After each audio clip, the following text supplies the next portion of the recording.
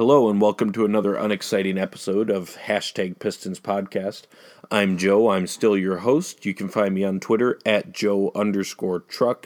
You can read me on Hashtag Basketball, Palace of Pistons, Piston Powered, and my own site, truckthoughts.com. Today, Koo is out, but we are joined by Tyler Moorman. You can find him on Twitter at TMoormanNBA. And you can also read him on Palace of Pistons and my own site, truckthoughts.com. So he's on today. We've got plenty to talk about. Obviously, last night the Pistons played a game, or I suppose by the time this comes out, it'll be 2 nights ago. The Pistons defeated the Orlando Magic to get back to 500. They defeated them 103-96.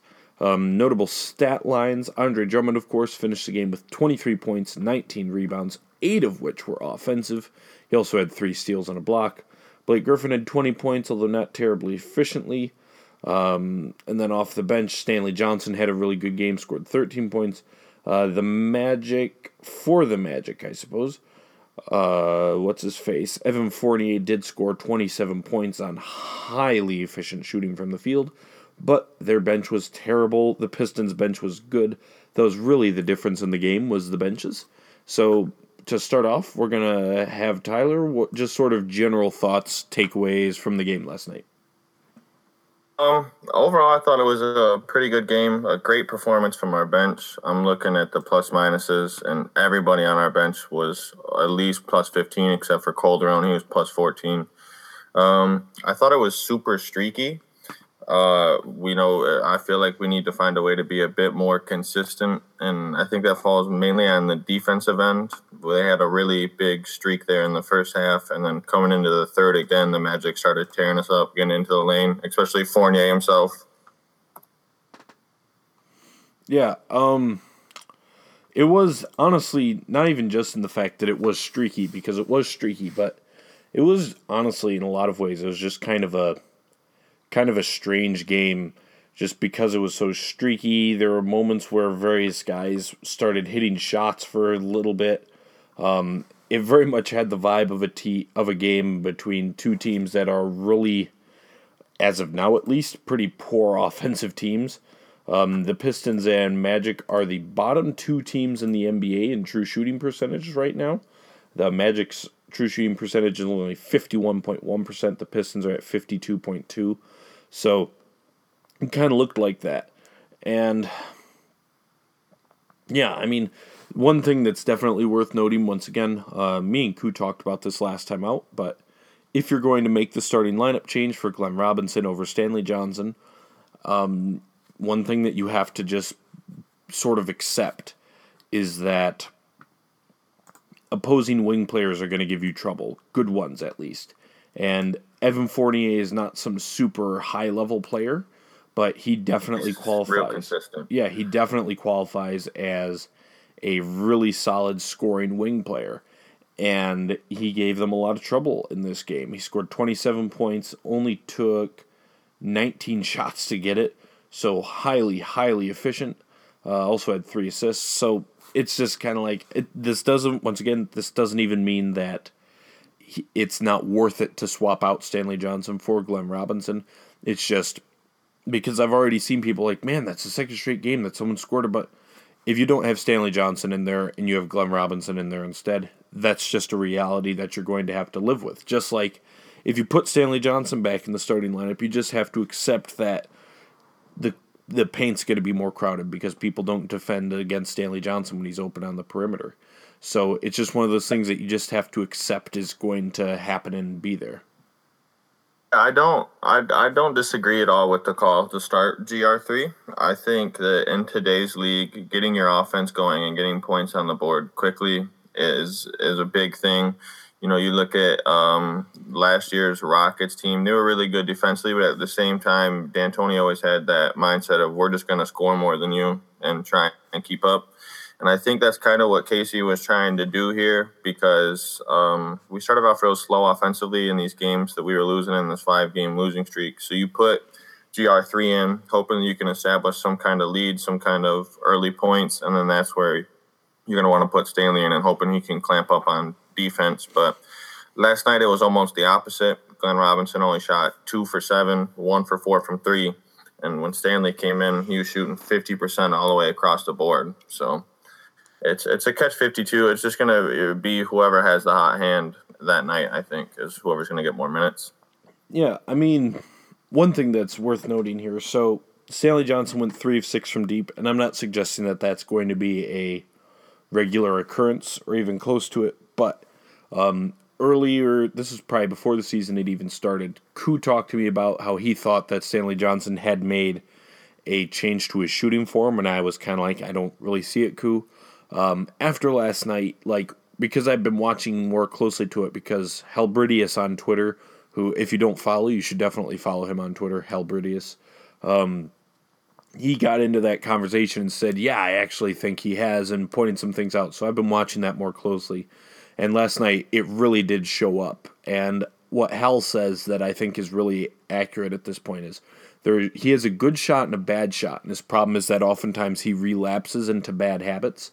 And last night was an example of him staying in the good habits where you could really see it. It's more compact. There's not these bad leg kicks. He lands in the same spot he takes off from. He doesn't jump as high. It's just much more of a good set shot. So I'm not suggesting that that's necessarily going to result in, much better results than in the past, because if you're expecting Stanley Johnson to improve his three-point shooting, that seems kind of foolish at this point.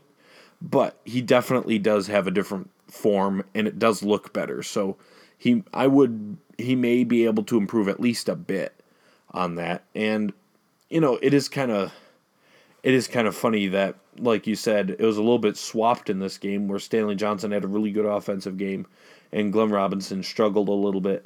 But one thing that I would disagree with you a little bit on is the whole hot hand idea, because I think it has to be more of a matchup thing where there are some teams and some players in particular where Stanley Johnson's defense is going to be a requirement for them.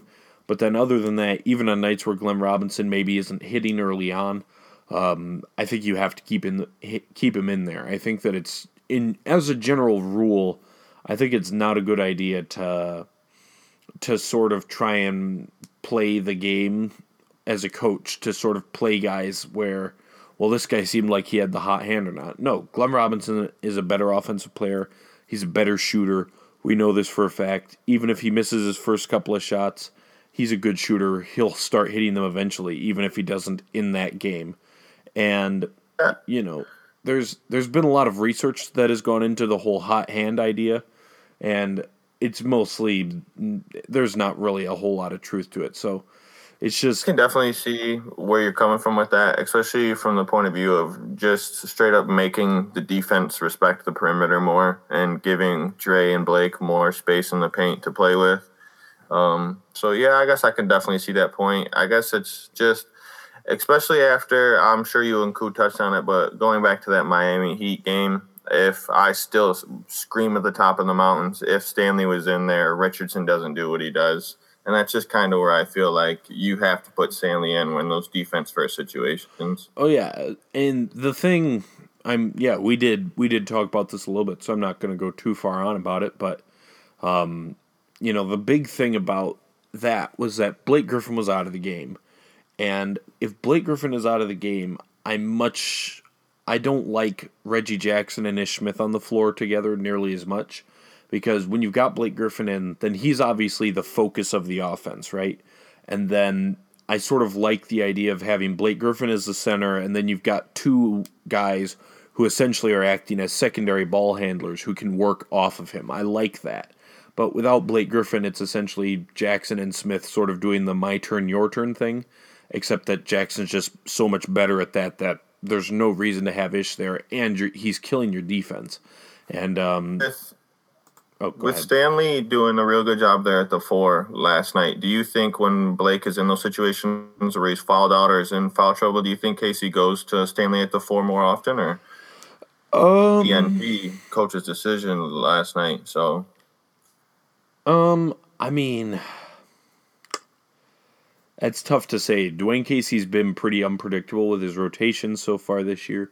A couple of the beat writers have said that he's still trying to sort of feel out his guys and learn guys' strengths and weaknesses, which, for what it's worth, and I've said this a couple times, but I will stand by it.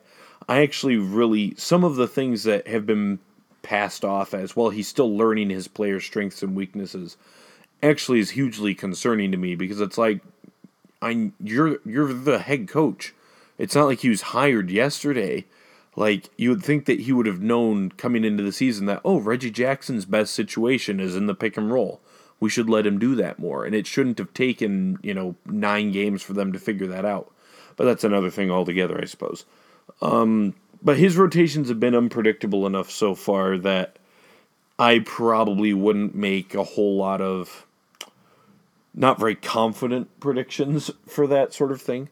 Yeah. But I do think that the Jackson, Smith, Galloway lineups, those can die, honestly. You're just totally punting on defense, and it's a good offensive lineup, but it is not nearly good enough. If Jackson and Smith were both really good shooters, then it maybe would be good enough offensively to offset the defense, at least in some matchups, but obviously neither Smith or Jackson are very good shooters. Ish Smith, by the way, is down to shooting 33% from deep on the season, and still nobody. 0 for 4 last night. Yeah, still nobody guards him at all, and they never started to. So it's not like, well, he's shooting worse, but it's because people are guarding him now. No one ever started to guard him. He's just missing the wide open shots now. And then once again, that's the reason why I felt like in the Miami Heat game, they should have put Stanley Johnson in for Ish Smith, because if you put Stanley Johnson in for Langston Galloway, then at that point you're getting rid of so much of your spacing that you're killing your offense. So put him in for Ish Smith, and then you still have Langston Galloway for a floor spacer.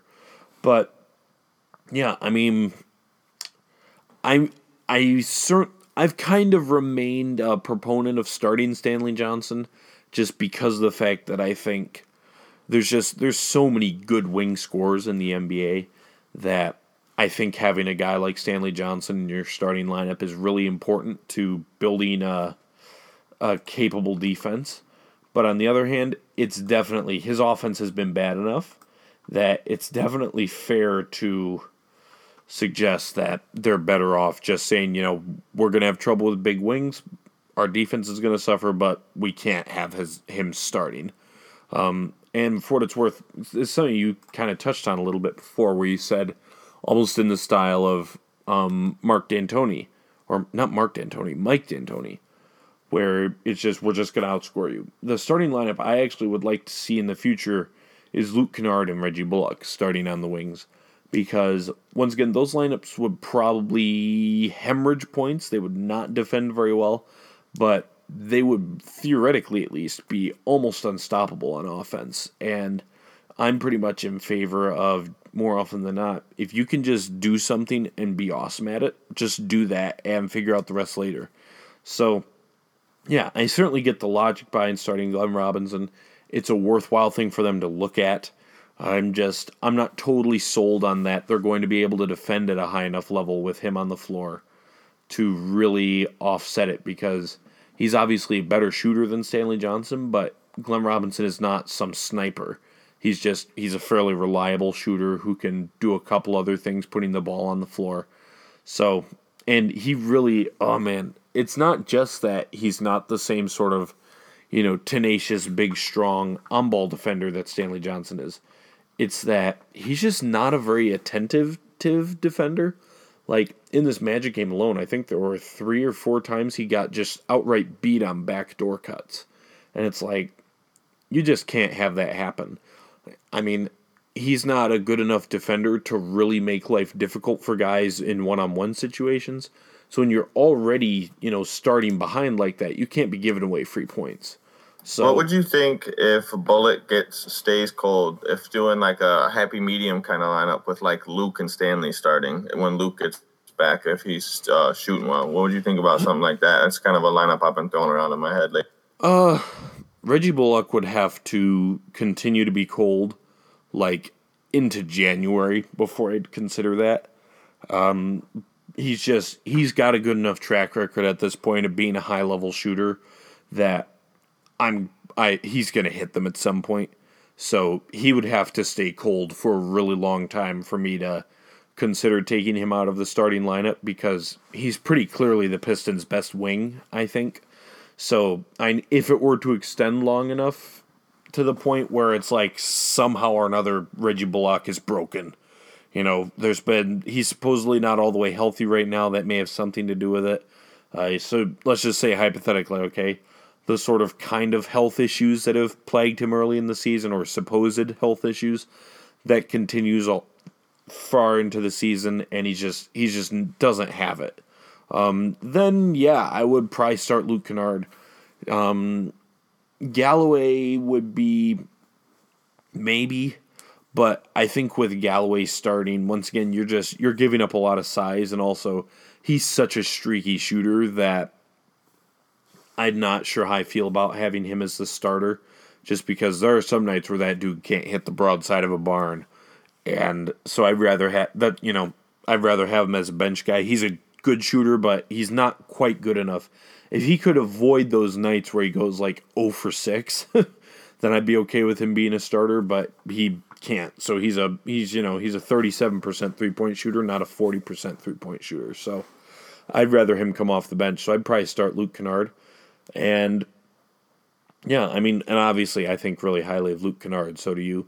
So I think the big thing with Stanley versus Glenn Robinson is just going to be whichever one can manage to sort of prove under any amount of a decent sample size, which one can do enough on their weaker end to not offset what they do on the strong end. So with Glenn Robinson can the Pistons defend well enough to, not lose what he brings on offense? And if Stanley Johnson does get a shot as a starter again, can he just somehow find enough on offense to make it so that it's not totally offsetting all the good he does on your defense? So, yeah, it's going to remain a big question for the Pistons for a while, and their starting lineup in general has been quite bad this season.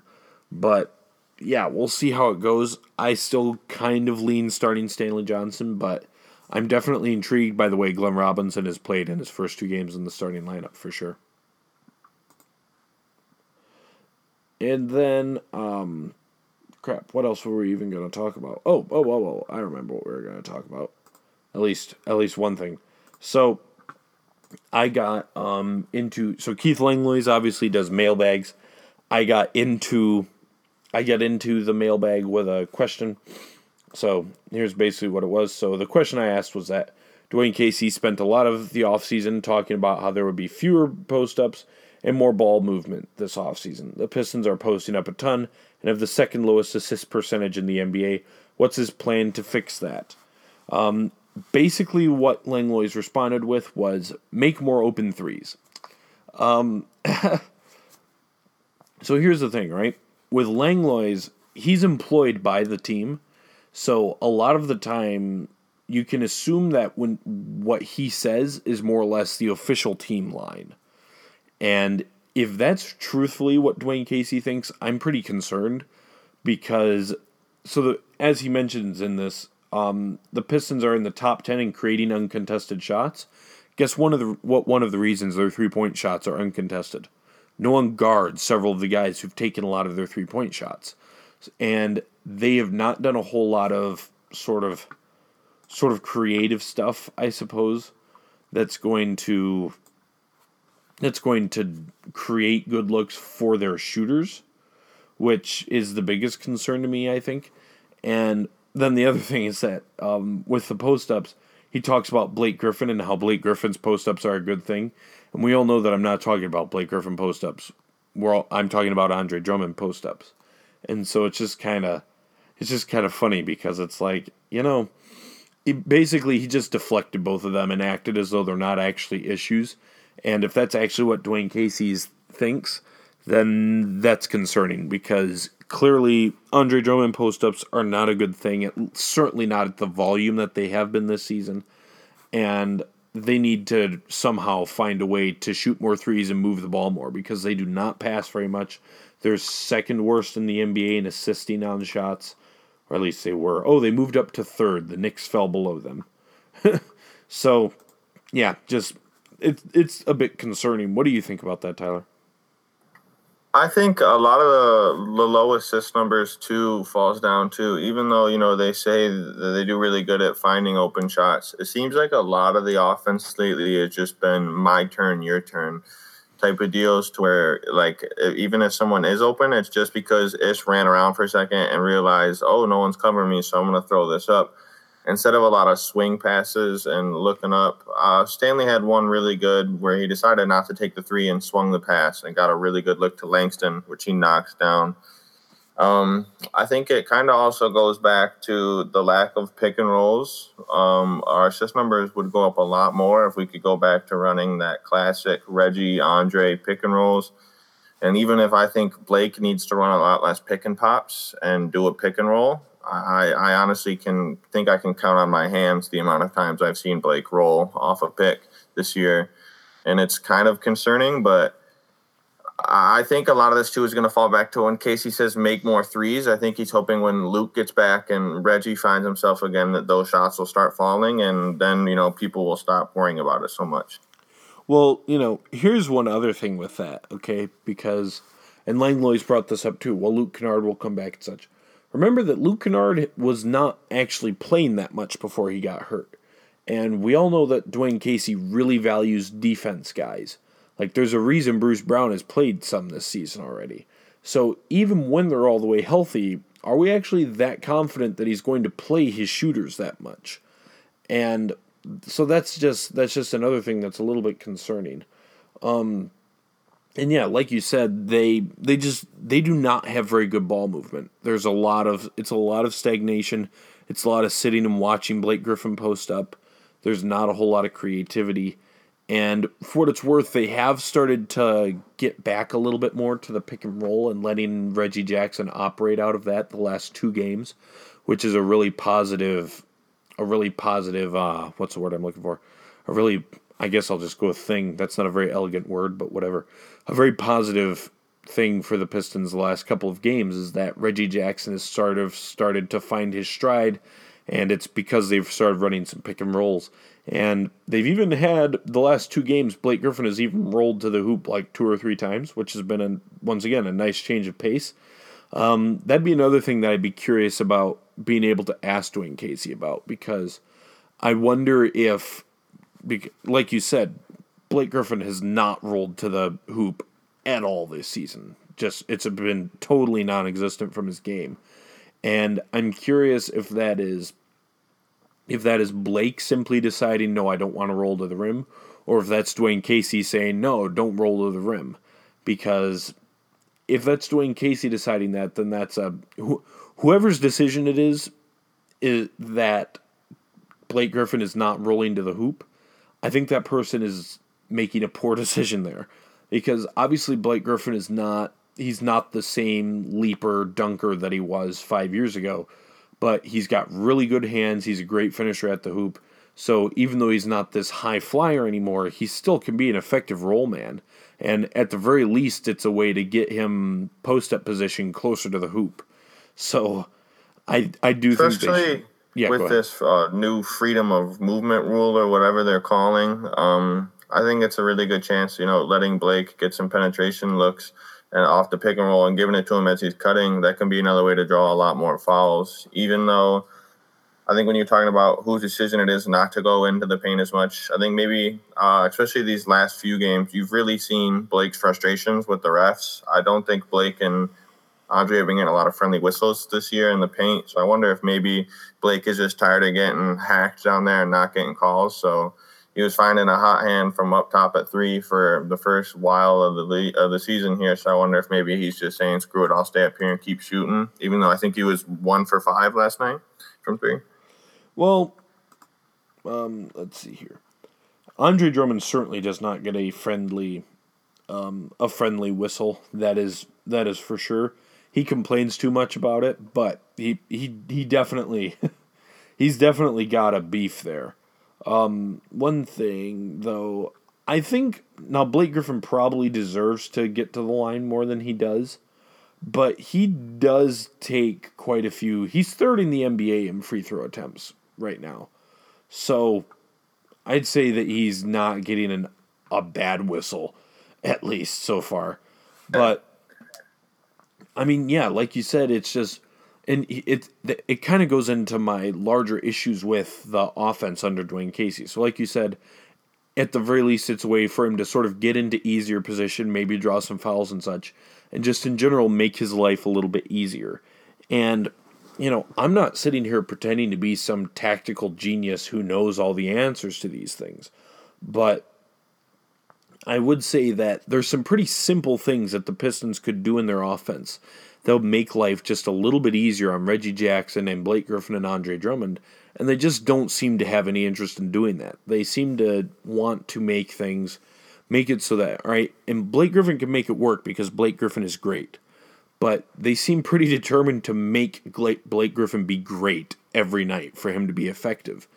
And, once again, Blake Griffin's good enough that he can make that work, but I would rather try and make it so that he doesn't need to be great every possession. Give him a little bit of help. And there was actually one possession in the last game, and I didn't have enough time to do a proper film review post of it, but I am going to do something just because I saw this play, where they actually did something and it worked really well. And basically all it was is it just sort of, because even though Blake Griffin and Reggie Jackson are not good enough shooters to sort of provide spacing for one another, at least not very much, they both, when they have the ball in their hands, they both draw the attention of the defense. So if you're clever, you can find ways to have one have the ball and sort of set up and start an action, and then very quickly switch to the other one. And then the other one gets to attack against a scrambling defense. And it's just those little things that make life just a little bit easier for those guys. It's going to result in them hitting an extra bucket. Even if it's just once every other game, they get an extra bucket that they'd be missing otherwise. That sort of stuff matters over the long term.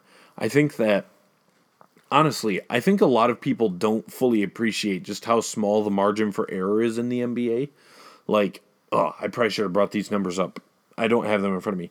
But last season, when Reggie Jackson got hurt, the main difference for the Pistons was that their points per 100 possessions went down by 2.5 points, which is a huge drop. But when you think about that, and especially when you consider the Pistons didn't even play 100 possessions every game. They averaged 98, I think, or something like that.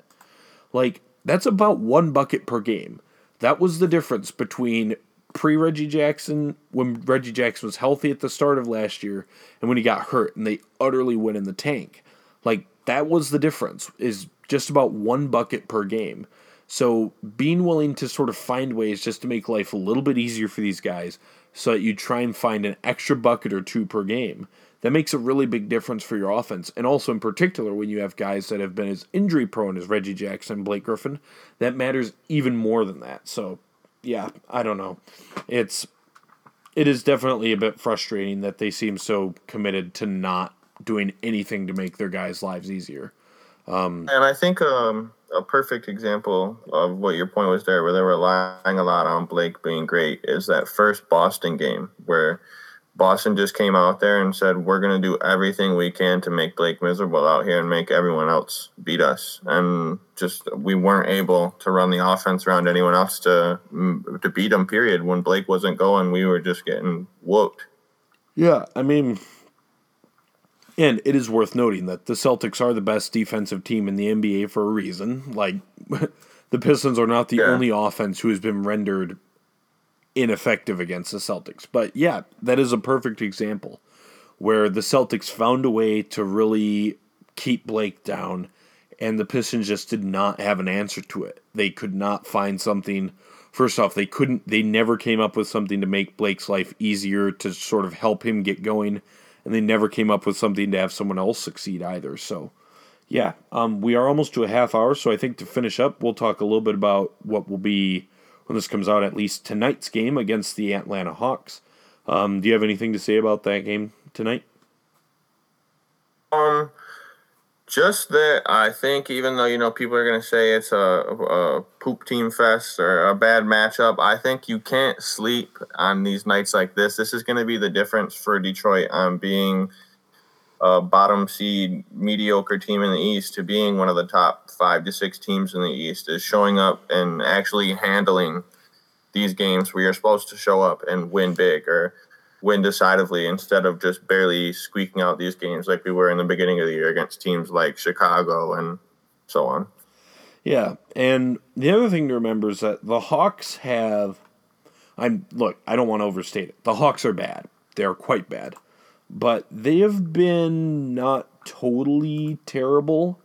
Like, they've not been totally helpless. A lot better than I thought he was going to be, I'm not going to lie. They've not been totally helpless. They've been bad, but they might just be, because, it's sort of, in particular, the 76ers at the peak of the process really skewed this, where it's like, okay, are they normal bad or are they, like, historically bad, where they're just utterly terrible? The Hawks look just sort of normal bad. We're like, yeah, they're bad, but they're an NBA team bad. They're not the process Sixers. They're not the Kings or the Suns of the last couple of years. Or at least they don't look like it. Like you said, Trae Young has not been bad so far this year. As far as rookies go, he's actually been quite good. He's shooting really poorly from deep. He's only shooting 27% on 6.4 attempts per game. Taurean Prince is also shooting pretty poorly, which is a bit of a surprise. He finished last season really, really strong. So, yeah, I mean, they've got some guys who can play. They play hard. They seem like, I haven't watched a ton of them, but they do seem like they're fairly well coached. Most of their fundamentals, at least, are fairly sound with what they want to do on both ends. So, the one other thing they do have going for them, the Pistons have going for them, is even though this is not a back-to-back for the Hawks, it is their third game in 4 nights, so the Hawks will certainly not be on super fresh legs. So, I mean, they should win. Once again, I don't want to overstate it. The Pistons should win. This is a game that the Pistons should absolutely win.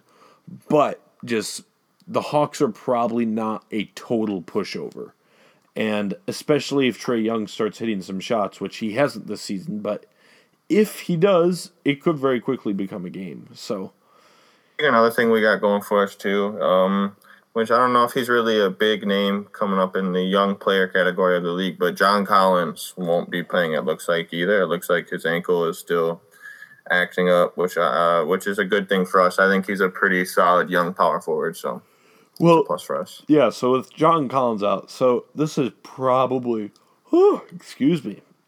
Yeah, this is probably the best news for the Pistons. So the Hawks will start Alex Len, and their backup center will be Miles Plumlee. Their starting power forward is probably going to be Amari Spielman. That's not a lot of umph up front. Alex Len is not actually terrible. He's still an interesting player that could maybe bring something to the table in the future. But there's not... Blake Griffin and Andre Drummond should be able to have a really effective game. In particular, Blake Griffin. The Hawks really don't have a good defender for him, so we could be in for another really big Blake Griffin game, which is always fun.